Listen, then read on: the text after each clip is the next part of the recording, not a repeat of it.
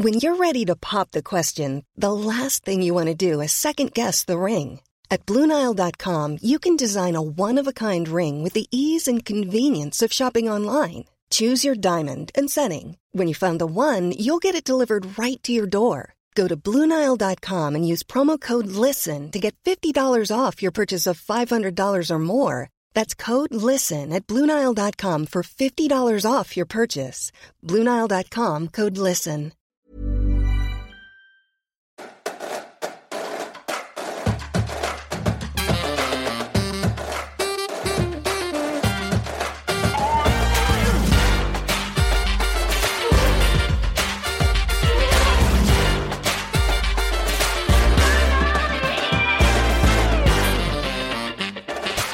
G'day, and welcome to our very first episode of Ask Policy Forum, our special new pod series where you get to ask all of the questions, from the serious to the seriously funny. Ask Policy Forum is a special crossover pod for listeners of Democracy Sausage, Policy Forum Pod, and my podcast, the National Security Podcast. I am Chris Farnham. G'day. We wanted to do this special pod because each month we receive a lot of questions and comments from subscribers that we don't always get the time to cover on the podcasts, or they even come through after we've aired the podcast and we don't always get the chance to ask them. So this is the new pod series where we want to give these questions a home and a platform where we can chat to each other. So every 4 weeks, we'll invite a panel of experts and a presenter from each of our big three pods, Policy Forum, Democracy Sausage and NatSec Pod, to join us at the members bar here at the Policy Forum compound to have a crack at these questions. This episode will be available to all of you, but if you want to keep listening to Ask Policy Forum after this episode, join us on Facebook. Just type in Policy Forum Pod and join the Pod Squad. So, after today's kickoff episode, Ask Policy Forum will only be available to you if you are a member of the Facebook group, so don't forget to join. Now, it's been quite the start to the year here in Australia, a summer apocalypse, if you will. Starting with the bushfire crisis, followed by a massive hailstorm, and yes, my car did get written off in that hailstorm. Then we still have extensive flooding across the country. There's the global health emergency due to the coronavirus, and the inevitable political shitstorm that follows on from any of these types of events. 2020 hasn't been what most of us had wished for, to be honest. Concerns about climate change and the lack of an appropriate national strategy to respond to it in Australia are ever more pressing, which your questions to us have illustrated in stark relief. So that's where we're going to take on today's discussion in two parts. So let me tell you who we've got on the panel here today. We have Professor Mark Howden. He is the director of the ANU Climate Change Institute and vice chair of the Intergovernmental Panel on Climate Change and a member of the Australian National Climate Science Advisory Committee. We have Associate Professor Carolyn Hendricks, Associate Professor at Crawford School, member of the New Democracy Foundation's Research Committee, and she sits on the editorial board of several international journals, including the European Journal of Political Research. We also have Dr. Arnegretta Hunter. She is a clinical senior lecturer at the ANU Medical School and staff specialist at the Canberra Hospital. We have Mr. Mark Kenny, former Chief Political Correspondent and National Affairs Editor of the Sydney Morning Herald, The Age and the Canberra Times. Mark is also a Senior Fellow at the ANU Australian Studies Institute and the presenter of the Democracy Sausage podcast. And we have Martin Pearce, editor of PolicyForum.net, presenter of the Policy Forum pod, and Crystal Palace Tragic. That is me. Thank you so much for joining us today, everyone. Thanks, Chris. Thanks, Chris. Thank you. Thank you. All right, so our first question clearly comes from a soccer fan. If climate change mitigation was measured on a football league table, where would countries sit on the ladder? which countries would be challenging for the title, and who would be battling relegation? Look, it's probably the Scandinavian countries on the top of the table. So they're not only doing it in a way that generates really good livelihoods with low greenhouse gas emissions, they're doing it in style. So that's top points for them. In terms of the ones on the bottom of the table, probably it's the oil-producing countries, particularly those in the Middle East. So per capita, they're the highest emitters across the globe. So they're right down the bottom of the table. Is that because, can I ask you about that? Is that because the oil is refined there? Yeah, so there's fugitive emissions coming from the oil. Yeah, so it's not because they produce oil which goes on to produce a huge amount of greenhouse gas, which is counted against wherever it's burnt, right?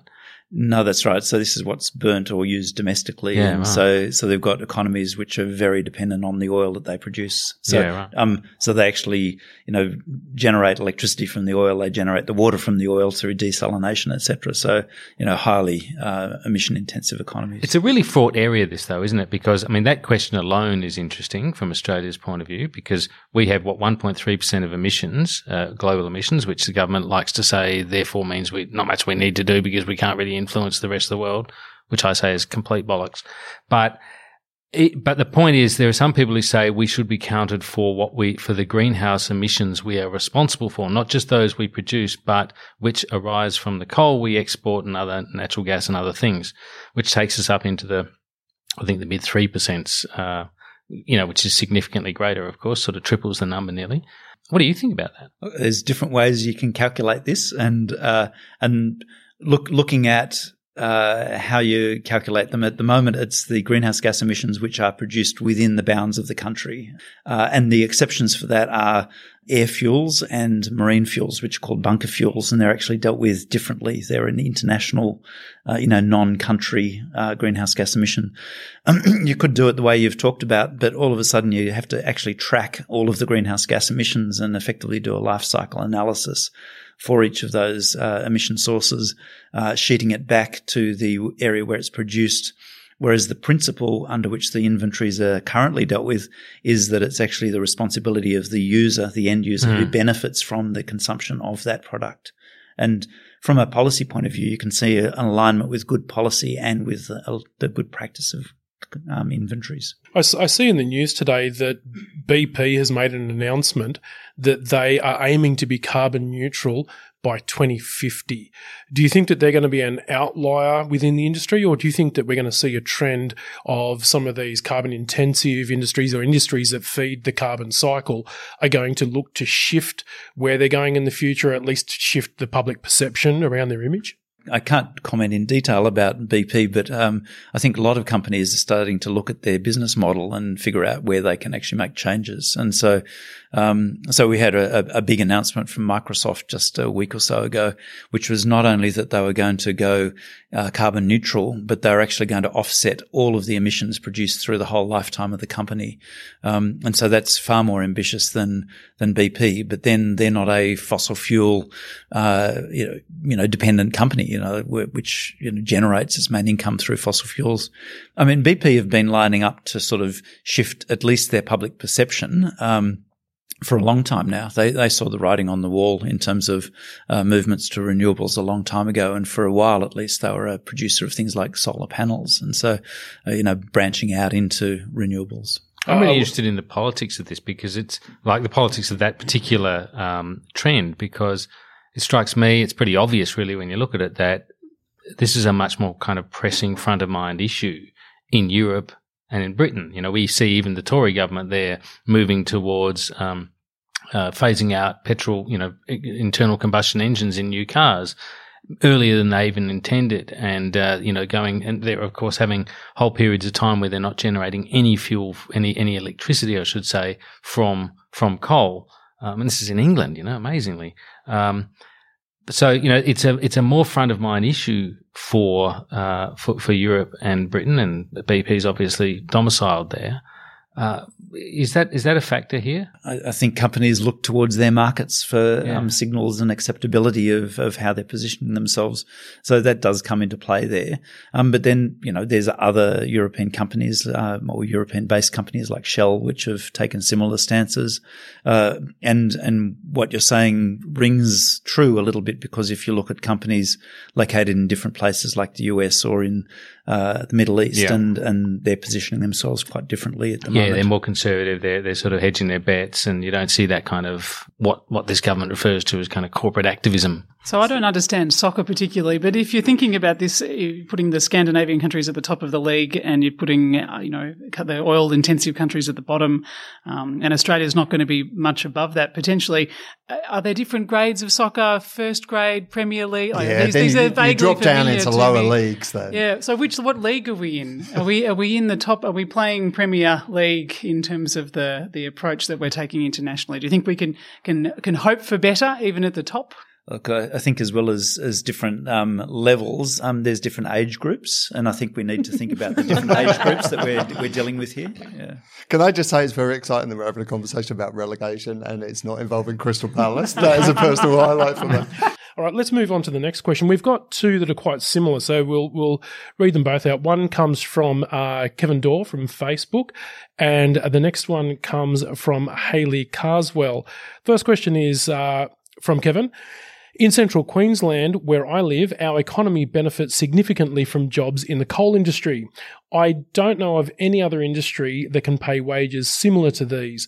I suspect the transition, when it happens, will significantly impact our local economies. We are still recovering from the last downturn, and consequently that will be a major challenge to policymakers and governments. How can such effects be mitigated against? Hayley has written in saying that she is curious as to the panel's opinion on what role policy should or can play in the retraining or upskilling of workers who stand to be impacted by a move away from the fossil fuels industry. Can I take that just first? I'm sure everyone's got a view on it, but I think those questions are really good. And the second one kind of really goes to an implicit question sort of contained within the first one, which is that there's this transition going on. This transition will happen. And how's that going to be managed? And I think it's really an interesting question, because politics is really struggling with this at the moment. We heard just overnight at the time, as we go, to this recording, just overnight there was this news of this thing called the Otis Group, a group of 20 or more Labor MPs, including several frontbenchers, who were meeting in a place called the Otis Restaurant in Canberra recently, and they described themselves as pro-coal MPs, or MPs that are interested in the interests of coal workers. We know, of course, the coalition is all over the place on this. The Nats are tearing themselves apart. The Queensland Nats are stridently pro-coal. They don't think Michael McCormack is sufficiently tough on this.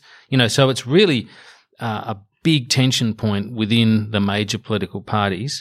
And of course, McCormack could fall on the basis of that. That makes it very hard for Scott Morrison. I think a bit later we might be talking about whether the government will actually do anything substantive on coal.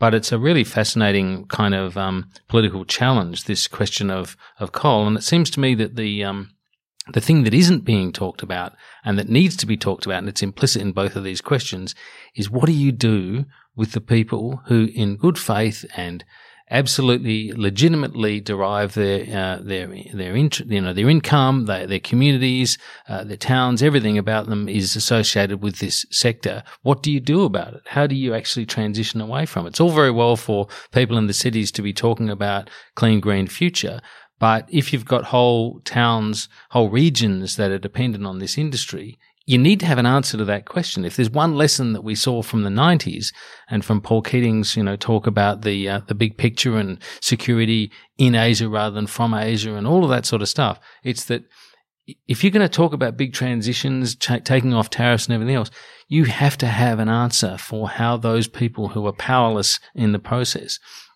people I say are caught in the sort of hinge of the change. You have to have an answer for that. And I reckon that's where politics is failing at the moment. One of the things I've seen suggested is that instead of using surpluses for the sorts of things we see them used for, mainly for political purposes, but also for, stimulus from time to time and so forth, that we ought to be spending money on directly compensating the losers from the transition, that we ought to do a fairly rapid transition from the sort of fossil fuel based exports that we have, and that in the process of that we ought to literally be buying people's houses from them because they will be worth nothing if you take the coal industry away from some of those towns. That we be retraining and all that sort of stuff. So I think there's really big challenges here, and those are really great questions that go to that. Anna-Greta, I see that you're writing some things down furiously. How is the best way to approach not forming the new people that history leaves behind, the new Luddites, so to speak? Look, it's a parallel example. And so I spent this morning at Parliament House at a breakfast that was talking about issues to do with regional and rural health, and really highlighting that interrelationship between the changing climate and the challenges that are faced in large tracts of Australia around devastating drought and or floods. And so it's not just coal. When we look at what's happening in regional Australia or rural Australia, there are tremendous transitions taking place all over the nation. One of my colleagues over breakfast was referring to parts of northern New South Wales where the viability of townships has been changed by changes in a work environment. So you might, get online to speak to a lawyer in Sydney rather than have your local lawyer there. Yeah. You might get online to talk to your psychologist rather than having a psychologist there. You might be integrated into technology, which really means that the population density required in your town is seriously undermined. And so, the viability of agricultural industry is also up for discussion. It's up for discussion in the context of our changing climate, and some of the data that we're looking at in terms of changes in temperature and rainfall give pause to the long-term viability of townships that are reliant on the agricultural industry. So I don't think this is just simply about coal, and I think we can easily see the parallels into the other areas.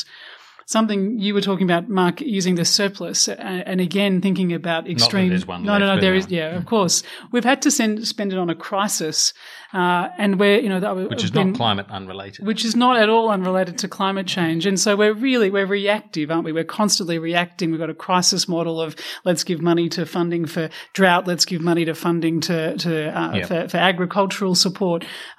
We could do better, couldn't we? We could really do better in planning transitions for communities. Well, maybe that's what Morrison, to be fair to him, maybe there is some merit in what Morrison's saying in that regard, that let's spend money on adaptation, let's spend money on resilience building, and presumably that, I haven't seen what it looks like. And I think in practice, part of what we're really missing is bringing, a multitude of different voices to a table to plan that. And that's what these people in central Queensland really need, don't they? They need people from all different aspects of government to come forward and give a plan. Is there a viable alternative employment model? Is there a way in which to keep the town alive? And that's just as relevant in the agricultural industry, in towns which are running out of water, in towns which are faced by devastating drought and or fire and or flood. These are conversations that need to take place across the country. I absolutely agree, Anna-Greta. I think there's a sense that we need to help these communities, but actually they know what they need. Actually. And so I think that the task here for all levels of government is to think about how can we help these communities, whether they're rural, like remote rural or large regional centres, how can we help them achieve their visions? Because they all have them. And they all have needs and they all have visions, and I think they've felt left behind. And I think that's why you see a lot of rising community independence coming through at the state government, in local government. There's a lot of independents sitting on local councils now. There's Helen Haynes, there's independents in the federal parliament. I mean, these are the new voices of rural and regional Australia, and the things that they're standing on that are getting them elected are voice, are opportunity, education, climate change, health. I mean, these are what matter to people's lives, and I think Australia could be a lot better at trying to work closer with these communities. Wanted just to tap in also to something that Mark said about that table we had before, because I think the Netherlands sits in there somewhere, possibly under the Scandinavian countries. But I spent quite a lot of time in there in the kind of 2009 period, and they were talking about transitions. The word transition management actually comes from that sort of policy context, and they have the administration and researchers from all different disciplines, history, health, politics, coming together, trying to really wrestle with transitions in health, environment, energy. These are the kinds of big projects that Australia needs to start doing with their communities. It's not reactive. It's very forward-looking. And they're asking questions about the next 100 years. You know, that's the sort of policy thinking I reckon we need to push along here. So don't we need a bit of honesty, like with these communities, rather than sort of fighting this this ideological fight to sort of defend the status quo?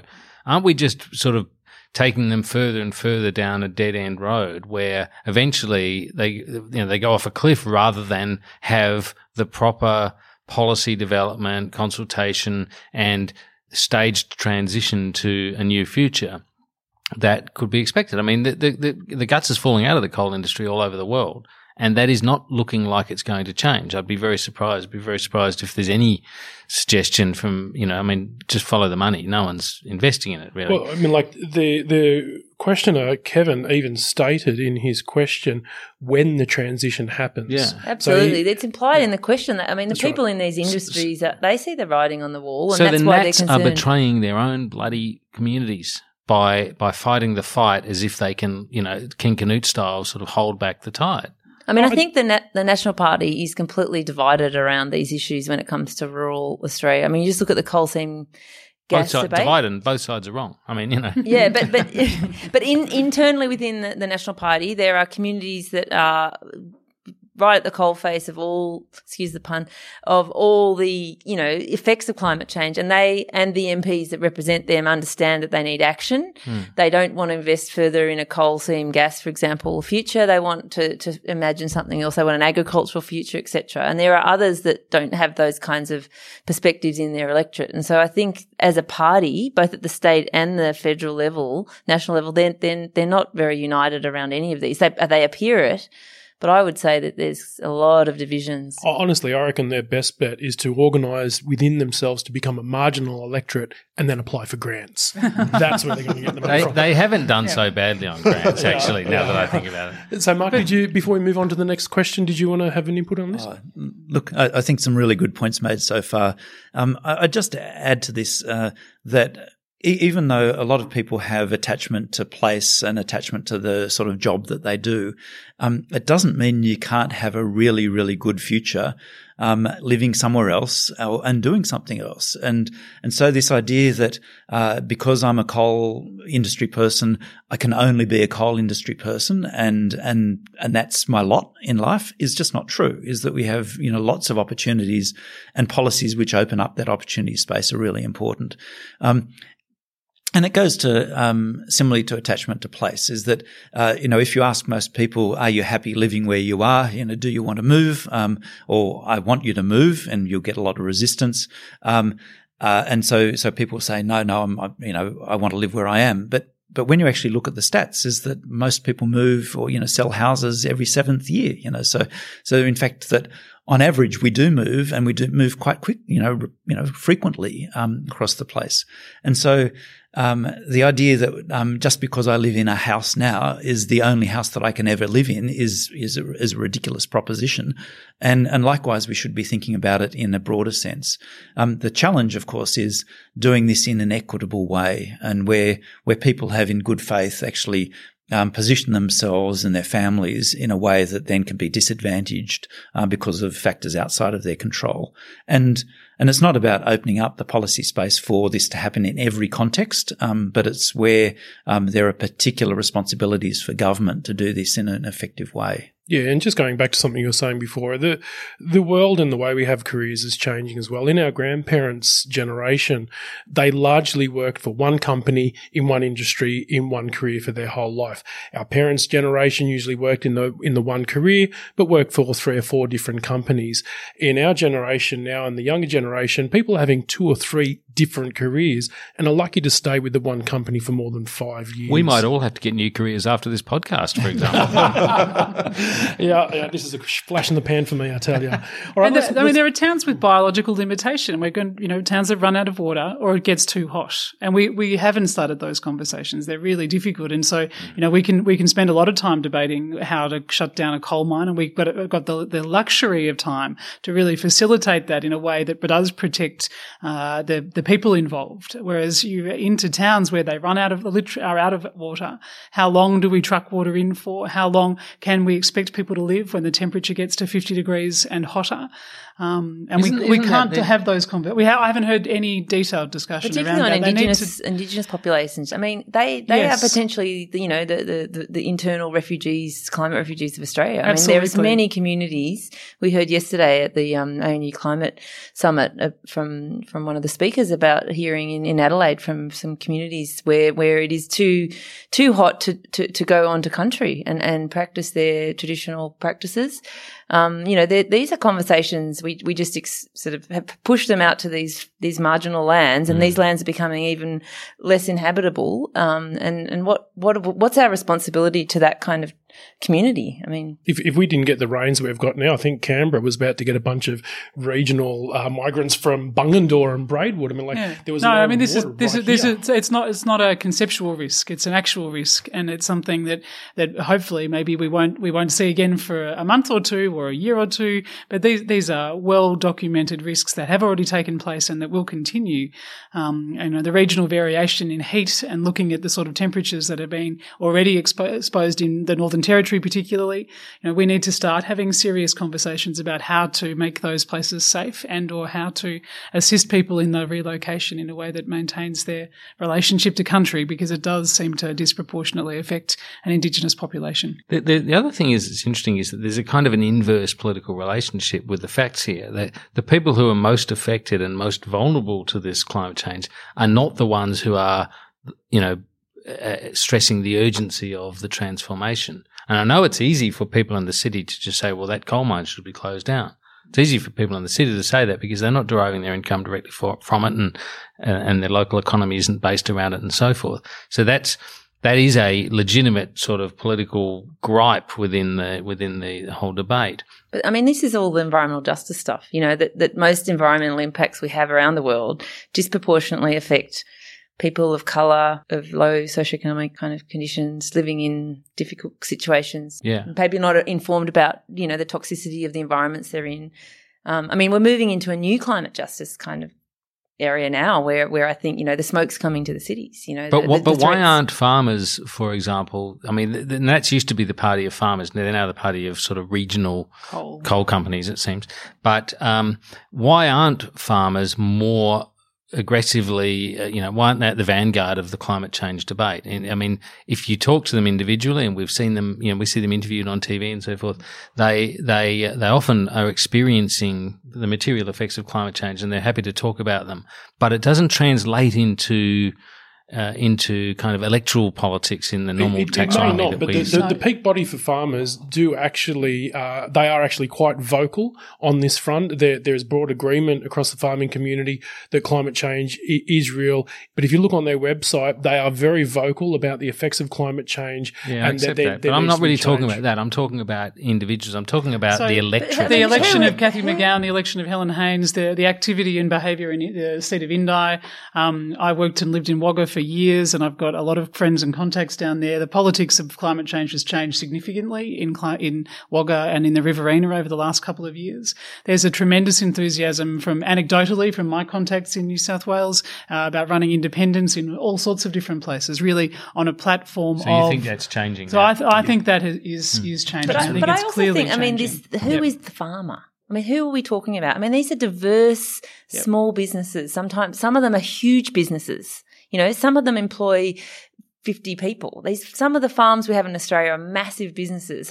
So kind of getting a sense of this sort of farming community and representing them in our political system that wants these silos, I think is really difficult. And that's the challenge we have for groups like, you know, Farmers for Climate Action, and they're trying to bring that diversity of voice because, you know, the Farmers Federation and their kind of state counterparts, I mean, they're all trying to bring different voices, and it's difficult to hear them because we hear specific individuals or we get the National Party speaking on behalf of the farmers, but actually rural and regional Australia is extremely diverse with people who aren't actually just working on the land as well. Well, its representation is not extremely diverse. That's my point. Well, that's right. That's what these independents are trying to really wedge so the open. last federal election, there wasn't the independence that there could have been, and I know again this is anecdotally, but at least from my Riverina contacts, that if they'd had a good independent to vote for, they would have. They weren't voting for McCormack because they really liked his work. They were voting for him because there weren't a lot of other people on the ballot, and so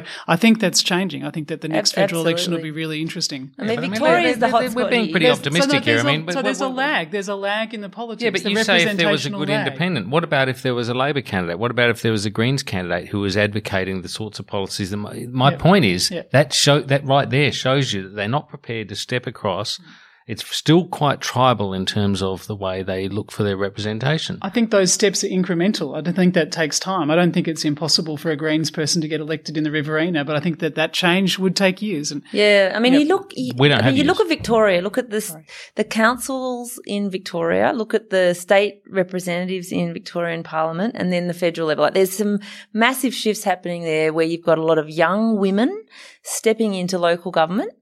Doctors, from emergency doctors, appalled at the health conditions that people are presenting at emergency, stepping up into becoming, deputy mayors now. I mean, these are, young females who probably wouldn't be the classic sort of councillors in rural regional Australia. State level, the same. You've got, Mildura. So this is slow empowerment. People like Cathy McGowan, Helen Haynes, they pave a way for other people, particularly women, to say, look, actually, I am able to step into this space. Well, let's hope that the empowerment isn't slower than climate change itself. Mark, I see you waiting patiently. Yeah, just I guess a point to move this away from just the rural sort of conversation we've just been having, because there are many climate disadvantaged people in cities as well. So if you go to Western Sydney. They were incredibly, problematically affected both by the heat and the smoke, close to 50 degrees Celsius.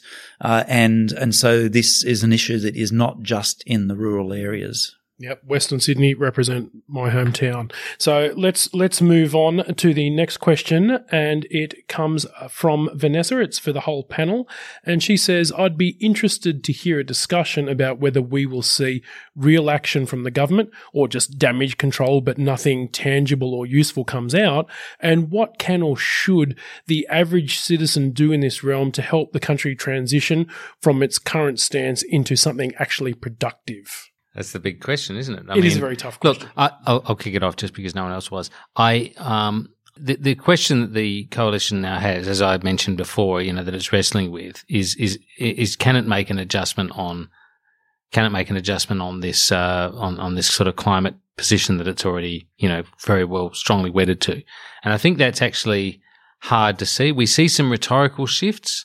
We see Scott Morrison now saying things like, "I've always accepted the relationship between climate change and weather events." I think a lot of people using the words climate change. Yeah, I think a lot of people 6 months ago say, they didn't use the word climate change. They talked about the changing climate. Yeah. Now you actually hear the phrase, those two words together. It's quite extraordinary. That's true. And I just don't think a lot of people really buy that they've always accepted that or that he's always accepted it. I mean, he may be able to point to the odd thing you said in the background, but there's been in the past, but they're, waving around a piece of coal and the whole kind of way this argument has been prosecuted by the coalition, the people he's been aligned with, and so forth. It certainly hasn't looked like a muscular defence of imaginary, visionary climate policy. That said, I do think that the summer has changed, has deepened the sort of community resolve on this question, and I think Morrison, if nothing else, is able to read that. I think that's one of his strengths.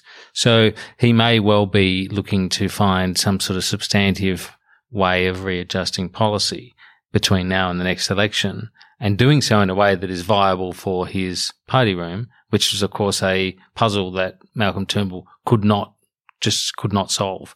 And we saw what happened to him. Whether Morrison can find a way through it, whether he wants to, I think that's a big question. We see some rhetorical shifts at the moment, but we see the obverse going on with the Nats, which is making it harder. And I also think the elevation of Adam Bandt doesn't exactly suggest that the Greens are in the mood for, for compromise either. And I think that's actually quite an interesting point. In fact, I've written about this today, but on the two wings of Australian politics, the Nats on the right and the Greens on the left, I think there's an argument that just as the community is coming together on this question, the political class is tooling up for more war.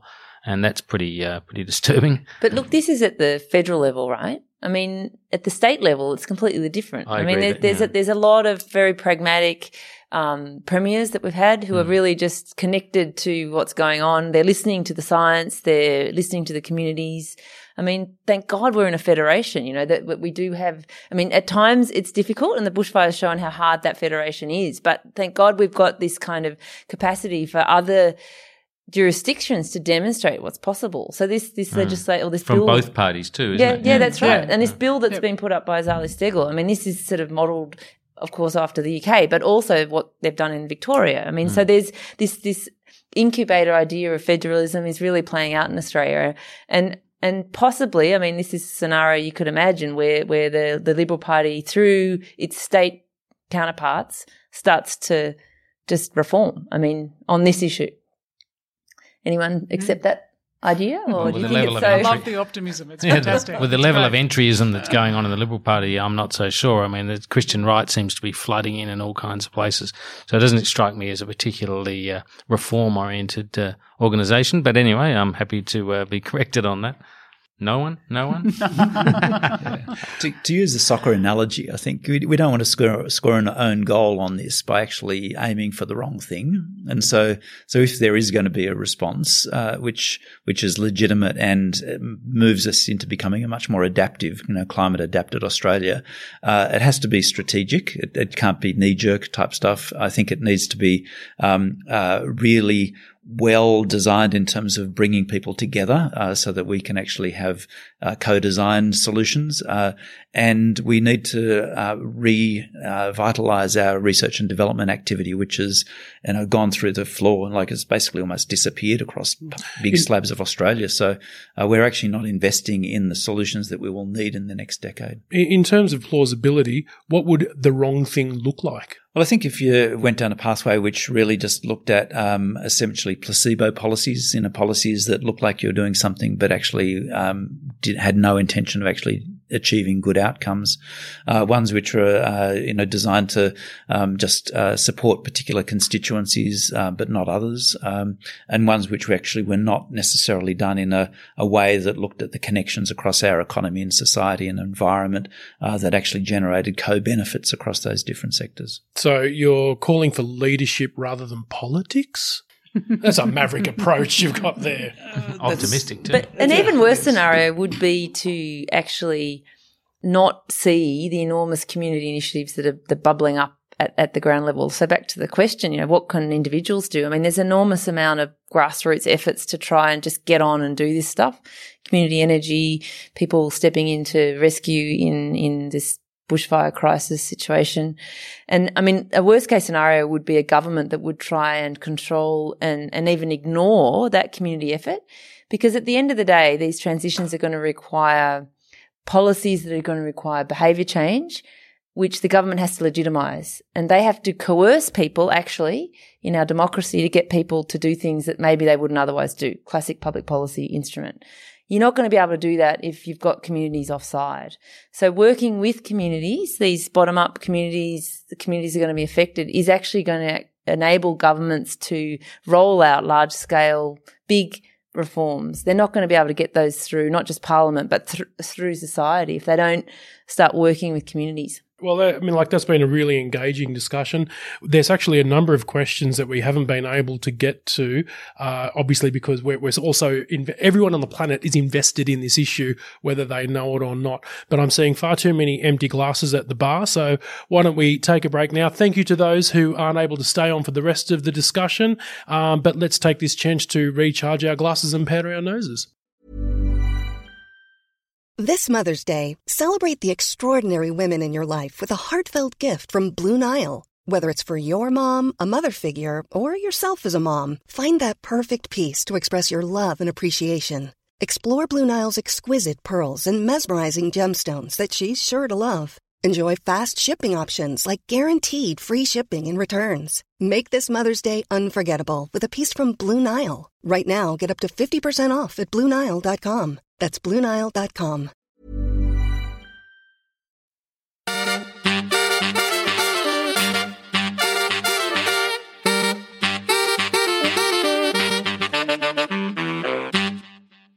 All right, so let's kick off with the questions again. And this next one, which comes from one of our social media channels, and it's on national security. And I'll quickly go around the table and ask, but which world leader would you most and least like to be locked in a bunker with during a national security emergency? Martin, you've been trying to hide from the mic sitting over there. What are your thoughts on this question? I think at the risk of deflecting, I think we need some clarification on the nature of this emergency. Mm-hmm. Is it a short-term emergency, for example, that would see me locked in a bunker with Donald Trump for 3 days because there has been a trade war over tariffs on the importation of fake tan? Or is it something longer? Is there some kind of zombie apocalypse out there in which case I'm going to be in this bunker for a very long time? So I think I need some clarification before I would make a decision. All right, we'll have to get back to our listener on that one. Mark, what are your thoughts? I'd probably go local and Jacinda Ardern. Yeah, she's pretty cool, huh? Yeah, she's cool. She's kind. I think she'd be, very relaxing to be with. Yeah, agreed. Mark? I'm probably going to go Angela Merkel. Oh. Just because I think she's one of the most senior leaders in the world. She's a conservative, of course, but she also is a progressive in some ways. She's a Christian conservative. She is. She's certainly a very strong pro-European, which I'd count myself among, and I think she would be really interesting to observe. I mean, that's what I'd be thinking of as a sort of a politics watcher, a political journalist, academic now. I would be really interested in watching a world leader handling whatever the crisis was. And I can't think of a better one. It wouldn't be bad watching Macron as well from France, but and there's plenty others that you could name, all of whom would be interesting from that perspective. But I think while Merkel's still around, she'd be my choice. Anna-Greta? So the curiosity, certainly of watching lots of different people in action would be there, but I'm afraid that my vote goes with New Zealand as well. So Jacinda, yep. Okay, you all don't understand what happens in a national security crisis. I want all the shit leaders in the bunker and I don't want all the competent leaders outside dealing with the thing. Yeah, why would you want your national leaders in the bunker? They're supposed to be out there leading the show. So I don't care who they are. I just want all the bad people locked in the bunker. We can throw a grenade in there and we can get all the competent ones out there leading the show. I'd be useless as well, which would be why I'd be in the bunker. Getting grenaded, right. But you're right. It does make you think about what happened at September 11, for example, when they evacuated Bush from, I think he was in Florida, they got him into Air Force One, and then they just flew around literally for hours. Yep. Air Force One was not even accompanied by F-18 jets for a while because they couldn't find any to scramble. There was a massive, sort of problem. And in the bunker, Cheney making the decisions. Cheney, a lunatic. Yep. Well, I mean, like some would say that the Bush administration really was the Cheney administration anyway. So don't know how much difference it would really make. All right. Now, in our recent episode of Democracy Sausage, Second Serve, we spoke to Rob Manwaring from Flinders University about the task ahead for Britain now that it's officially left the European Union. With the transition period in place until the end of the year, he points out that there is a significant task ahead for Britain before the deadline. That includes completing a trade agreement with the EU, finding a solution to the Irish border question, and managing calls for independence from Scottish leaders.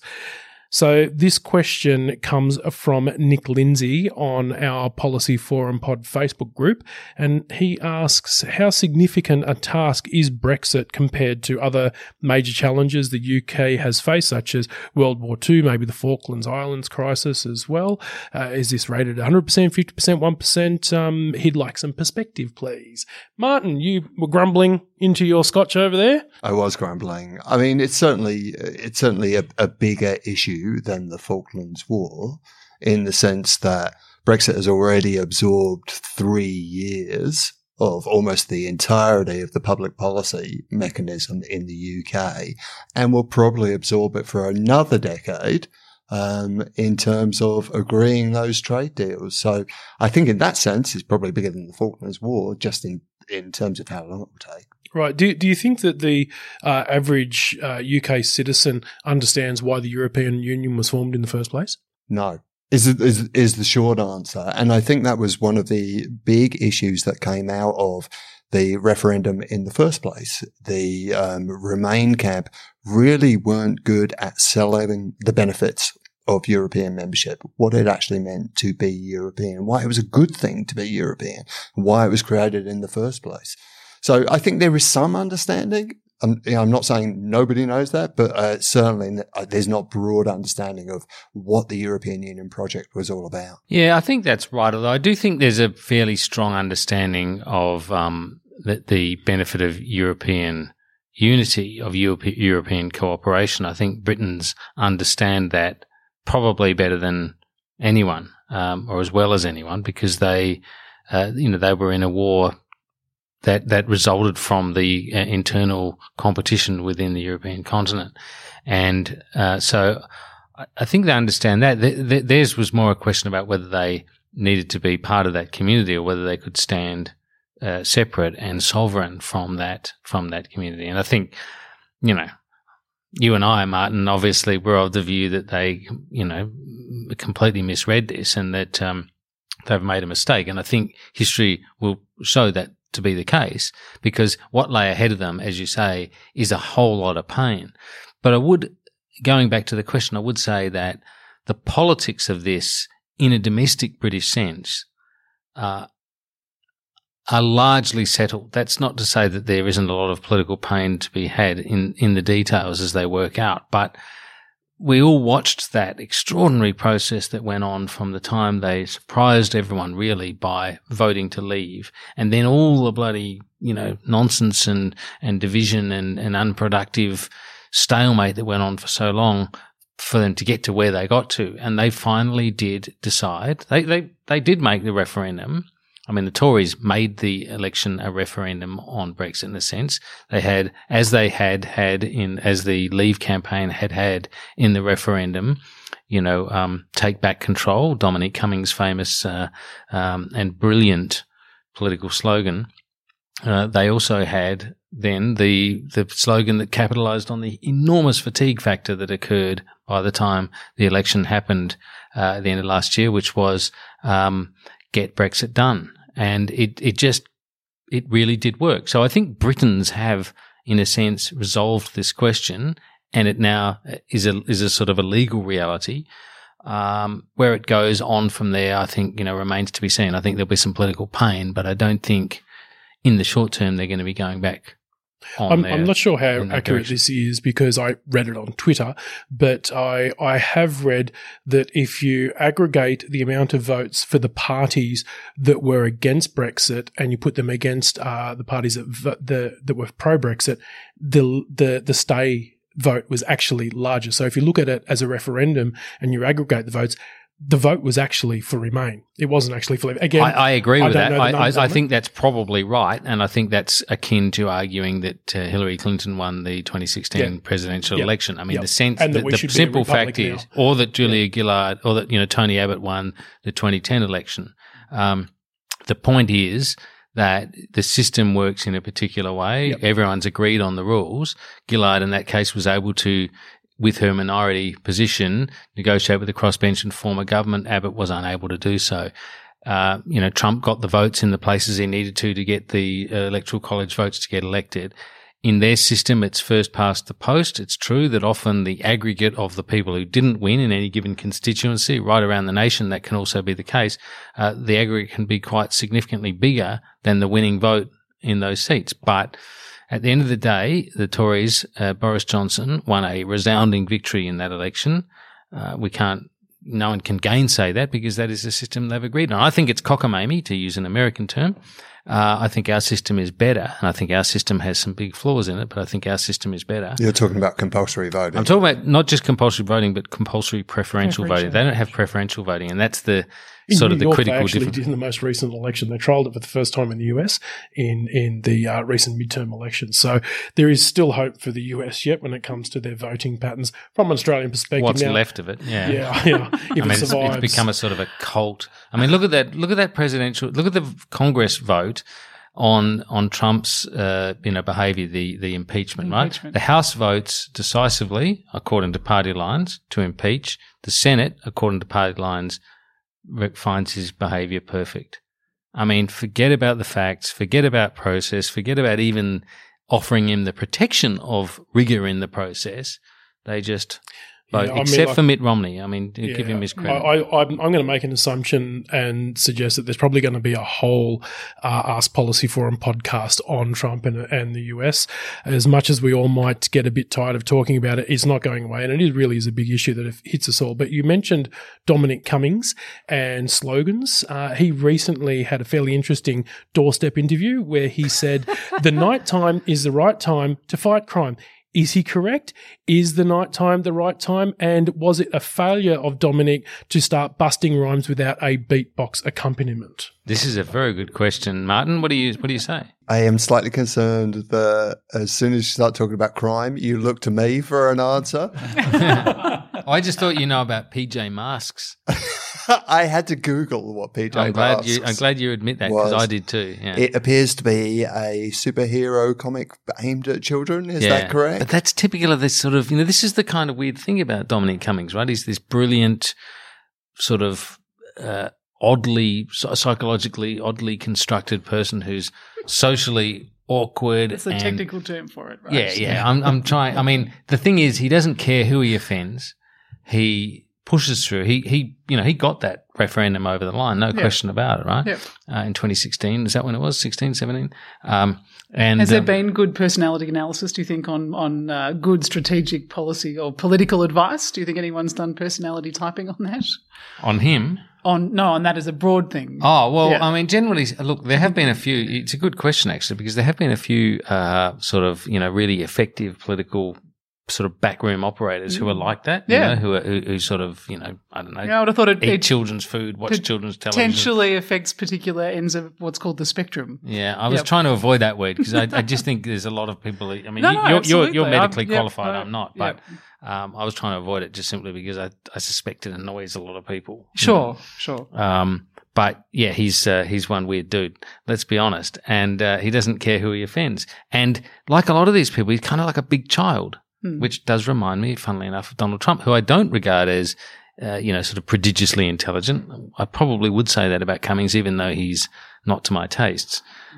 Trump, on the other hand, let's face it. I mean, he is a giant orange adolescent, and he's turned his party in 3 years. In 3 years, he's turned the party of Eisenhower, of Lincoln, of Reagan into a fucking cult. Yeah. But to answer your question, Chris, sorry, I got onto Trump. And for Mark's putting his soapbox away. While Mark's putting his soapbox away. And for anyone listening who may be considering a career in crime, yes, the nighttime is definitely the right time to fight crime. Oh, it's when I do all my crime at night. Yeah, of course. Yeah. Under the cover of the night. That's right. Now, Mark, we'll throw this one to you as well, so you can pull your soapbox out again if you'd like. You had years up in the press gallery, best and worst politician, and why? Who would you least like to be stuck in a conversation with at the midwinter ball? Well, I think Clive Palmer was among the worst politicians, but look, it's actually quite a long list. There's some who politician or someone to chat to at the midwinter ball. I'm sort of answering this in two hemispheres, really. I mean, there have been lots of bad politicians who've sort of come and gone, and almost by definition, if you can't remember them, that's not the only indicator, but it's often the case that that's how bad they are because they're just literally not capable of sort of making an impression on the body politic.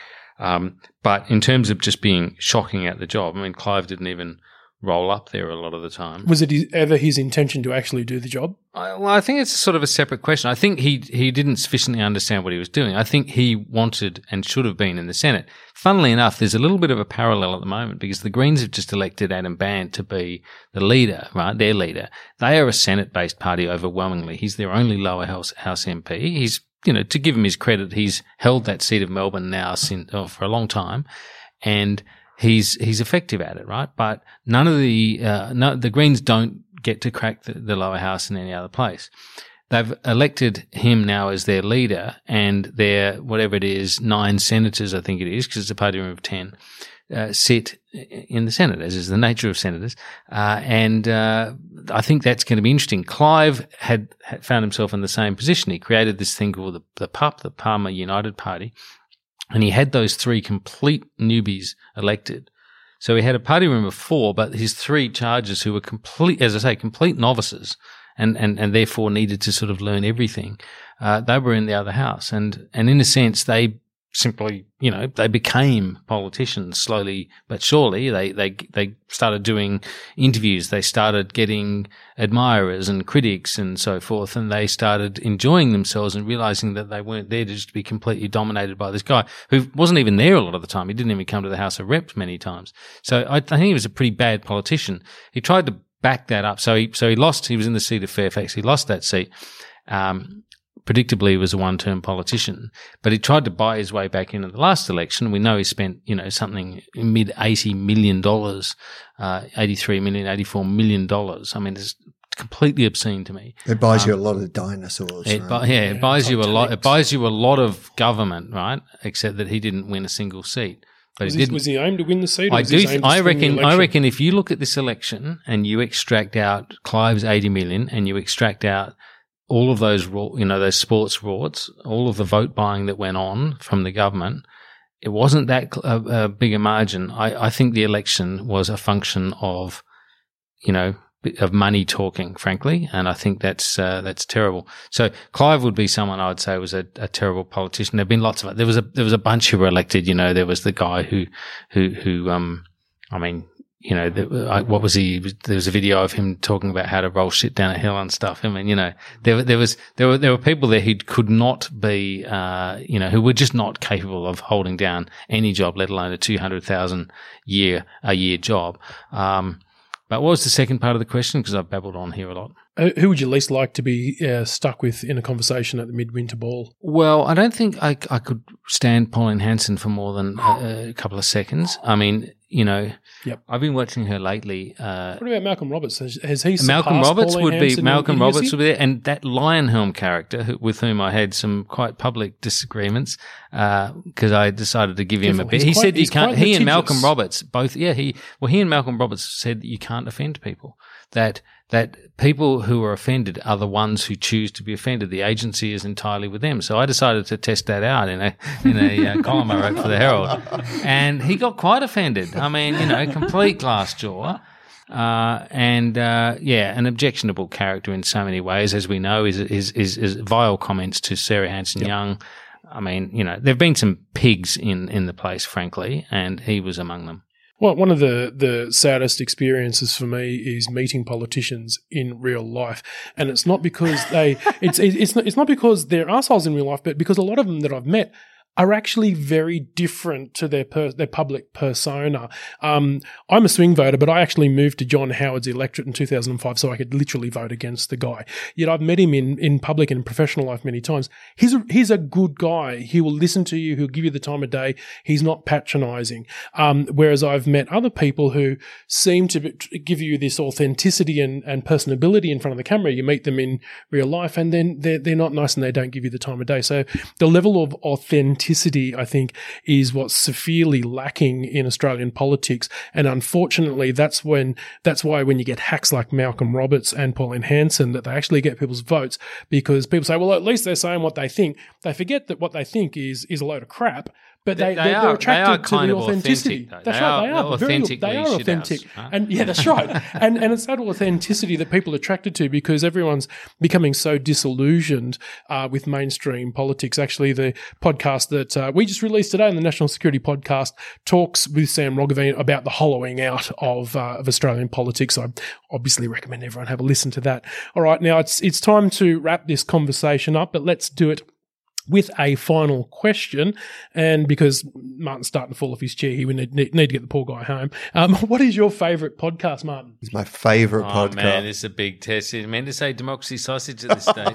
Let's just leave them off the list, okay? Because let's assume that I like Democracy Sausage and I like Policy Forum Pod and I love, Chris, the National Security Podcast. Let's just assume that's true. Mm-hmm. If that's true. This is a safe zone, everyone. This is a safe place. Speak your mind. Look, I listen to a lot of football podcasts. I listen to a great Crystal Palace podcast called 5 Year Plan. I'm a big fan of that. Shut up. I can see Angus, the producer, pulling faces at me. But actually, it's 5 year plan. It's a reasonable, really optimistic. It's a reasonable time frame. 5 years. For relegation? No, actually, I would say my favourite podcast right now, the podcast that I'm listening to at the moment, is a brand new podcast which has been put out by the team who do Romaniacs. It's called The Bunker, and it looks at UK politics, really irreverent, very funny, really enjoyable pod. Well worth checking out. All right, Mark, are you a podcast aficionado? No, I'm not. But I have occasionally listened to Democracy Sausage, so that probably gets my vote. Good for you. It's Mark's next round at the bar. That is that gets my vote as well. Actually, Martin mentioned Romaniacs, who he put me onto, and of course that was a podcast coming out of the UK that was dedicated to, in a sense, fighting the fight against Britain leaving Europe. Fighting the fight against Brexit, and they continue on. It's irreverent, it's entertaining, it's rich, and so although I've listened to a number of podcasts, particularly over the summer, in terms of the ones I've listened most to, that would be probably up there with my favourites. Although it's a little more profanity than we've had here. I've done my best here today. Now that I've got a couple of beers under my belt, I've decided to just loosen the collar a bit. But I'll go with that. Anna-Greta, do you use any particular podcast to drown out the world? I think I'm a podcast tragic to some degree. Talking Politics, they're from the UK, that's what I used to survive Brexit. And I'll confess I am taking a pause from thinking about that. But I'm a huge fan of American politics. I really quite enjoy the presidential election, at least up until 2016, and I'm steeling myself for this year, but 538 is getting some of my time at the moment. So it's a great way to really think about the dynamics of presidential elections. Great pods. Now, I listen to a lot of podcasts myself, but two that I really like. One is called Malicious Life, and it's a cyber security podcast. The reason why I like it, I'm not a cyber guy. I'm certainly not a tech guy, but this is a podcast that talks about cyber issues in entertaining ways, and also in ways that common folk like myself can really understand. Another one is called The Long Now, and it's very philosophical. There's a lot of futures thinking and a lot of deep thinking in those pods. I certainly would recommend it to everyone who's listening today. All right, we now have to draw our discussion to a close, unfortunately. So a big thank you to our panel, Mark, Carolyn, Anna-Greta, Mark and Martin. Most of all, a big thank you to our listeners who submitted all of these fantastic questions, and we are sorry to those that we didn't get to. We might try and roll a few of them over because they are such great questions. Please keep sending the new questions in to us. You can reach us on Twitter at Apps Policy Forum. That is APPS Policy Forum, all one word. You can use the personal touch and drop us an email to podcast@policyforum.net, or you can join us on Facebook, and we're at Policy Forum Pod there. And if you've enjoyed this episode, don't forget to subscribe to our podcasts, which are Policy Forum Pod, Democracy Sausage, and the National Security Podcast. You can get them on Spotify, Apple Podcasts, Stitcher, or whatever your favorite podcast platform may be.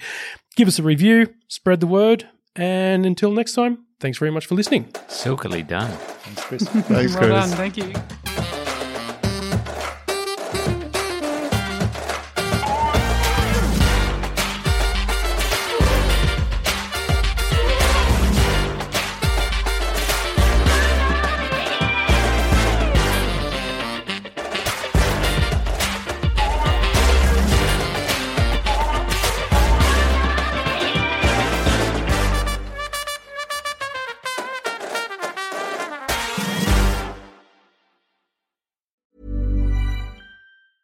Hey, it's Danny Pellegrino from Everything Iconic.